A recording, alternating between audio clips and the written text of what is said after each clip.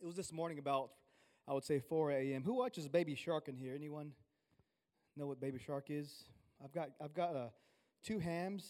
Arya, she'll be 2 in July. It kept going off on me last night. I thought it was possessed by a demon at 4 a.m. I got up as I was leaving the house. I took that Baby Shark and I threw it in a dumpster in someone, commercial property, but I'm still scarred from that. So forgive me if I seem a little out. My baby was crying all night, and if you have kids, that's the glory of having children. But hey, we're looking this morning, now what? Now what? Who went to church this past Sunday? Anyone go? A couple of you, okay, amen. Anyone go to Bedside Baptist Church? That's when you lay in bed and watch it from YouTube. It's a good Baptist joke. That was supposed to be funny. My wife says, she says, Jose, this is my wife. I love her. She says, Jose, you need to go buy you a personality and humor at Walmart. I said, you married me. I said, you married me. You can't leave now. But hey, I want to say thank you. Thank you for coming to chapel, but also being present and listening. I know it's very difficult to come into a chapel setting when it's very unfamiliar with you, and you, quite frankly, it's not your thing, and church you've never been, and you're intimidated by it when you say chapel. When you walk in here, you kind of feel all tight, and you don't feel relaxed. It's okay. You can breathe in here. This is a place where I want you to be open to the faith, open to God's word piercing your hearts, open to who God is. And I would just ask one thing, don't close your heart right now. It is so important that we contemplate life of what now? Was it all for just a nice photo? Who took a photo and posted on social media? Anyone on Instagram? Right? If you didn't, you weren't in on that. So you had to have proof that you went to church on Easter Sunday with your best outfits. I know my family, my wife bought some new dresses for my babies, but I was plain and simple, and my wife didn't like that. I didn't match her too well. But those of you who don't know my wife, don't tell her I said that, okay? But now what? We go to church. It's Easter Sunday. We've lived these 40 days anticipating the resurrection Sunday, and you're looking forward to going back home, going to church with your friends and family, and you go to church and you walk out, you're like, is it already over? Anyone feel like that? Like you feel like you were going, all of a sudden, wait, did I just miss it? Did I just miss it? If you're like me, oftentimes at church, I feel like, Lord, why am I singing to you if my heart's not in it? Lord, why am I singing, worshiping you if I'm thinking about lunch, or if I'm thinking about what must be done after church, or I'm thinking about Bible studies after church? If you're like me, my mind is so scattered. I think way out there, and I often miss here and now. But I pray that our hearts and minds would be settled. Let me pray before we begin. Father, I thank you. You say, be still and know that I am God, and I will be exalted amongst nations. Father, I pray for the one who does not know Jesus, they would receive Christ as Lord and Savior this morning. In Christ's name we pray. Amen. Amen. So in Proverbs chapter 26, verse 11, I don't think I have that up there right now. Proverbs 26:11, I'll go ahead and read it. It says this, as a dog returns to its vomit, so also a fool repeats his foolishness. Now, raise your hand if you have a dog. Anybody? Yeah. Are they cute dogs? See, my in-laws, they have my father-in-law told me last week at the baseball game, Jose, dogs know that you're not a dog person. So forgive me if you have a dog and I kind of feel nervous around it. I just don't like being licked. That's just me. But we have a dog named Snickers, and praise the Lord, I love him. And he likes me because I gave him Brahms when I wasn't supposed to, when I was taking care of him. But imagine your dog. Imagine the dog that you love, you cherish. It's your baby, okay? Now imagine this. I'm taking a turn. Imagine your dog going back to its vomit. Anyone see that in real life? Yeah. It was a scene, wasn't it? Gross. Now, did you post it on social media? And no, it's not glorious, right? So this picture here is really where we're going at this morning. As a dog returns to its vomit, so also a fool repeats his foolishness. This proverb talks about in 2 Peter 2, the context is a false teaching that's infiltrating the church and teachers that are preaching what the gospel isn't. They are removing Christ out of the gospel And he's saying, quoting this proverb, saying, you know what, false teachers, you are like a dog. In that day, a dog was like, if you were called a dog, it was you were going to pull up, you were going to, square up on somebody. But a dog to its vomit, so also a fool repeats his foolishness. And I can go on vomit, trust me. With my 2 babies, we can go there. And I don't want to get you grossed out in chapel. As a dog returns to its vomit, so also a fool repeats his foolishness. What about yourselves? As Christians, we've been saved, we've been born again, we have the Spirit of God in us, but we feel like we're just barely hanging on. And the semester just flies by, and you're thinking, okay, I have to enroll in classes, I have to get my FAFSA ready. Will I come back? Am I transferring them out? What's next? What is next? So we're thinking here, and we often miss out now. I want to remind you as the semester closes, be present with those around you. People are still hurting, even though school is going to end. People still need to be heard, and some relationships still need to be reconciled. So I want to encourage you as a believer, when you see somebody sitting alone, my prayer is that no one sits alone here at Sterling College. You may choose to do so, but if I see you sitting by yourself, I'm going to come up to you. Hey, can I sit by you? We're to love each other. But as a dog returns to its vomit, so also a fool repeats his foolishness. What sin do we continue returning to? If you're like me, it's jealousy, okay? If it's anger, I get mad easily. Or I can't control sometimes my speech. I realize I am human. When I have a good conversation with my spouse, I sometimes want to be correct. You've ever been there? When you feel like you've been hurt, you only want to stab and not give compassion and grace and mercy. So we all have a sinful nature because we were born into sin. And you don't have to teach someone how to sin. We're inclined to it. It's our heart. It's our flesh, that battle we fight. And that vomit is the sin that we are coming back to. No, we don't want to go back to it, but it so entices us. It looks good and it feels good. And sin is disguised where it tempts you in the way you fall. So as a dog returns to its vomit, so a fool repeats his foolishness. See, we can break the cycle of sin because of Christ. We're not left alone. See, sin that rules and reigns in our hearts, it needs to be smashed in the name of Jesus. So if you have any problem of sin, I'm not saying it's going to be a one-day ordeal. It's a process as you come closer to Christ. The more I get closer to Christ, draw near to Him, this sin begins to bother me. Some of us aren't bothered by sin. And sometimes sin is a word that no one wants to hear, right? But it needs to be spoken about because if we don't know we're lost sinners, then we don't need a Savior. But we need a Savior who came to seek and save the lost. Jesus came to call not the righteous, right? But the sinners. As a dog returns to its vomit, so also a fool repeats his foolishness. Read it with me, 1 Corinthians 15, 1 through 4. 1 Corinthians 15, 1 through 4. Join me in reading. Now I want to remind you, all right, join me. Ready? 3, 2, 1. Now I want to remind you, brothers, of the gospel I preached to you, which you received, in which you stand, and by which you are being saved, if you hold fast to the word I preached to you, unless you believe in vain. Y'all ready for verse 3? Yeah? All right, let's do it. For I delivered to you as of what? First importance, what I also received, that Christ died for our sins in accordance with the Scriptures, that He was buried, that He was raised on the third day in accordance with the Scriptures. My friend, that is the gospel there. That's the gospel. That's the premise of chapel. It's not to make you feel good. The Word of God will encourage you, but it's the gospel that must be proclaimed and preached here. If you don't hear the gospel, you've just heard a good message. You get those everywhere. You go to Walmart, find one of those. It's the gospel that saves you. Paul says it's of first importance, right? That he preached. Now, if you ever had good news or something important, you told your best friends right off the back. Remember when you were talking to that girl or guy, you got so excited.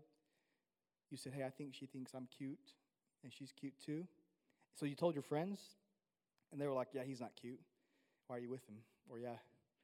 But it was something important, and you cherished it, and you told your friends about it. I oftentimes think, do I, in my life, think the gospel is important? I have to ask myself these questions by my lifestyle. Do I resemble that I've been born again, that I've been saved? As Christians, we often get caught up of, I've already trusted in Christ. I'm good now. I can do me. I can disregard what the church is saying. I can disregard what my pastors are saying. I can disregard what my small group is saying. My boyfriend and girlfriend, we're good. We've done that a long time ago. And our love for Christ grows cold. And now we ask ourselves, why do we feel so distant from God? We've chased and went back to what our flesh craves. That spiritual vomit of the mess that we left behind years ago. And we came to Christ. We are a new creation. The old has passed away.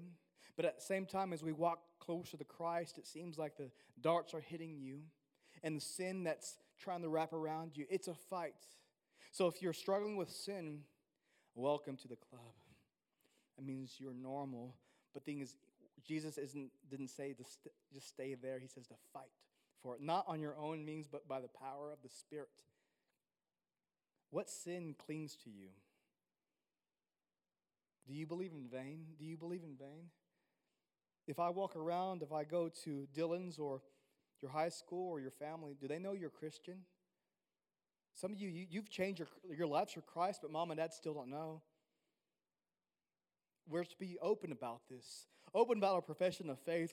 If this is important for my life, then my life will reflect it. I will no longer go back to that vomit. I will serve Jesus despite my friends, despite being the only one serving Christ.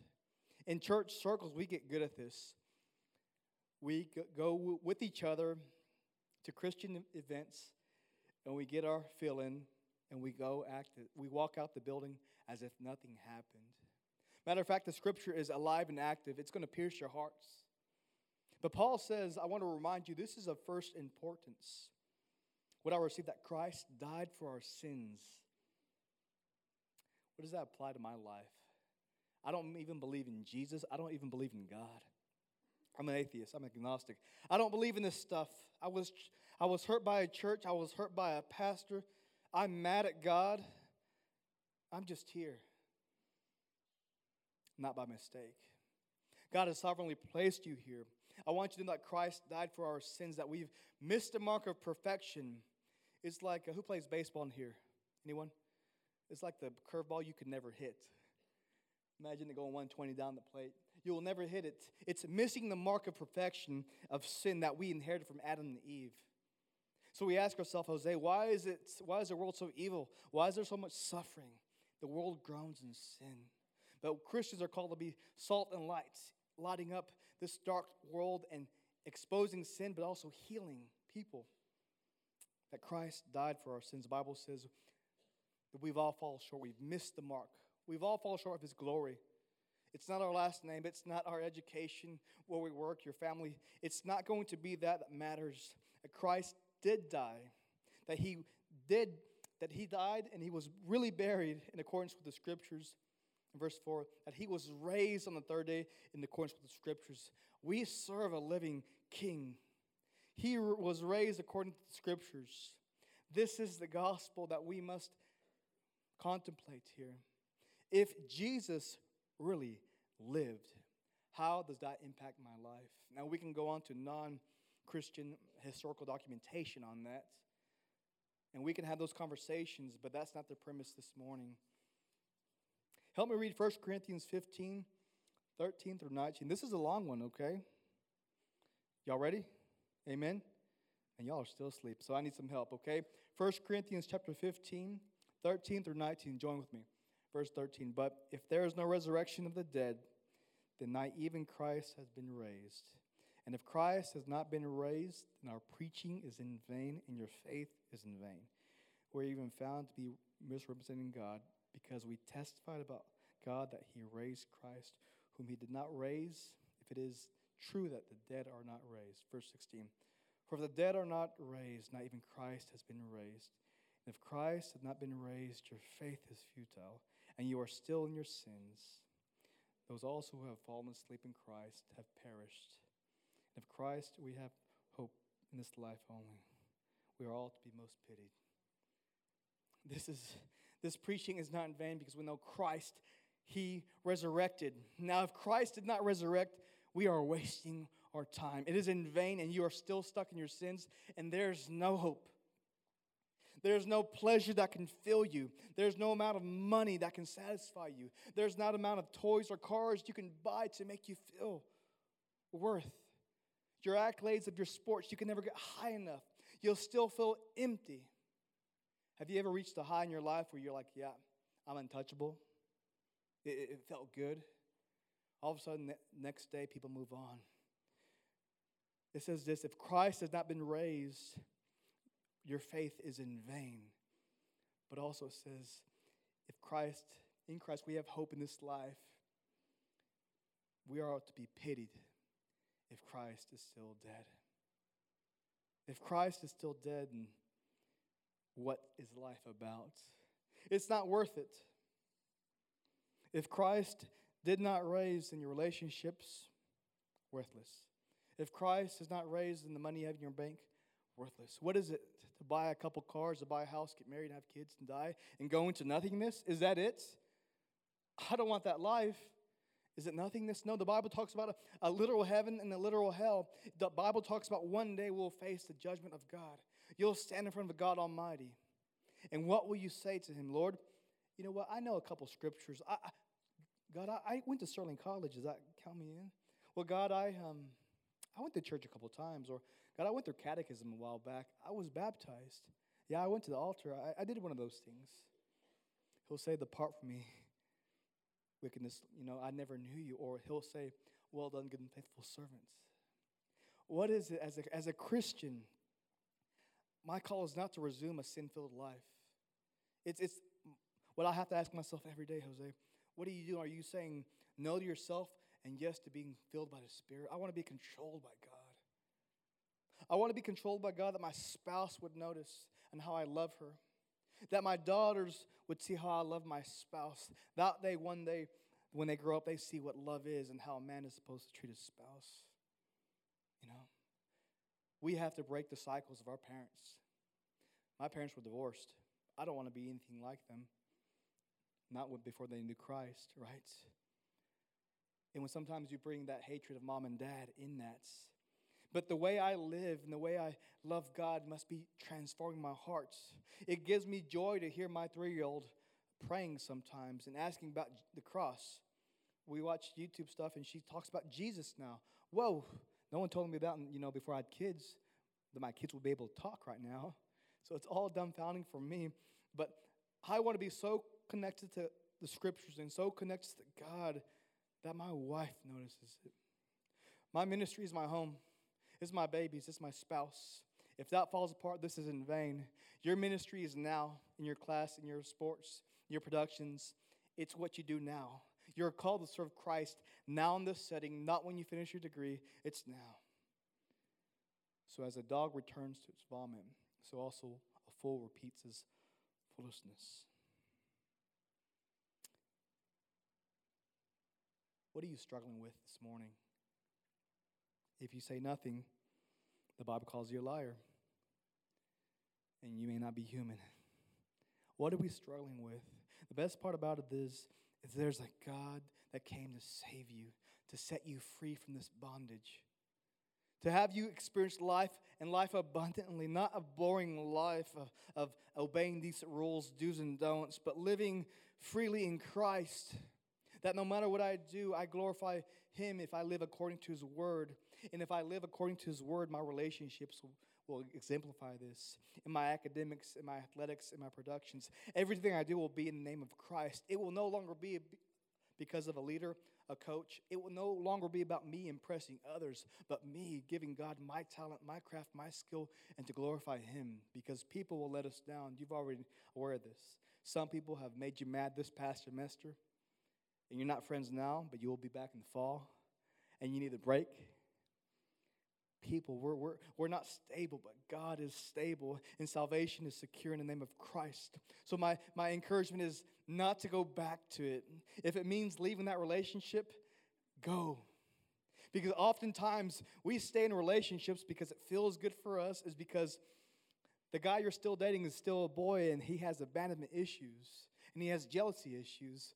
Or you're still dating her because she likes the security and it's based on the physical foundation and you realize it's nothing and it's convenience. Is that the vomit you continue returning to? If it is, let it go and pursue God. What's your vice? Is it language? Is it a mouth? Is it language? Well, it's just the way I talk. I always ask myself, would I want you around my daughters? Would I want you around my parents, my grandparents? It's just my culture, right? Is it my speech? Am I poisonous to you? Do I always say something negative about you when I see you? Do I always degrade you when I see you? But do I encourage you? Do I speak life into you? Do I speak grace into you? And Colossians says that my speech be seasoned with salt. Is it enhancing? If your mouth is what's causing you to go back to the vomit, say, Lord, here's my mouth. I need help. I need help. And we're not perfect, okay? But I'm saying, if it's your vice, don't go back to the vomits. If it's our image, our identity, who we are and what we have, that's meaningless. If it's a title that we hold to our security, it can be taken away. It can be stripped away. Do you think God the Father, He loves us so much that He'll discipline His children? See, my daughter Brielle, she's at the point where she likes to run out in front of shopping. She likes to run out. So I've got to teach her, hey, look left and right. Do you think as a father, would I let my baby just run out? Go ahead, go to the vehicle. No. Call DHS if I do. I love my babies so much that I'm willing to discipline them.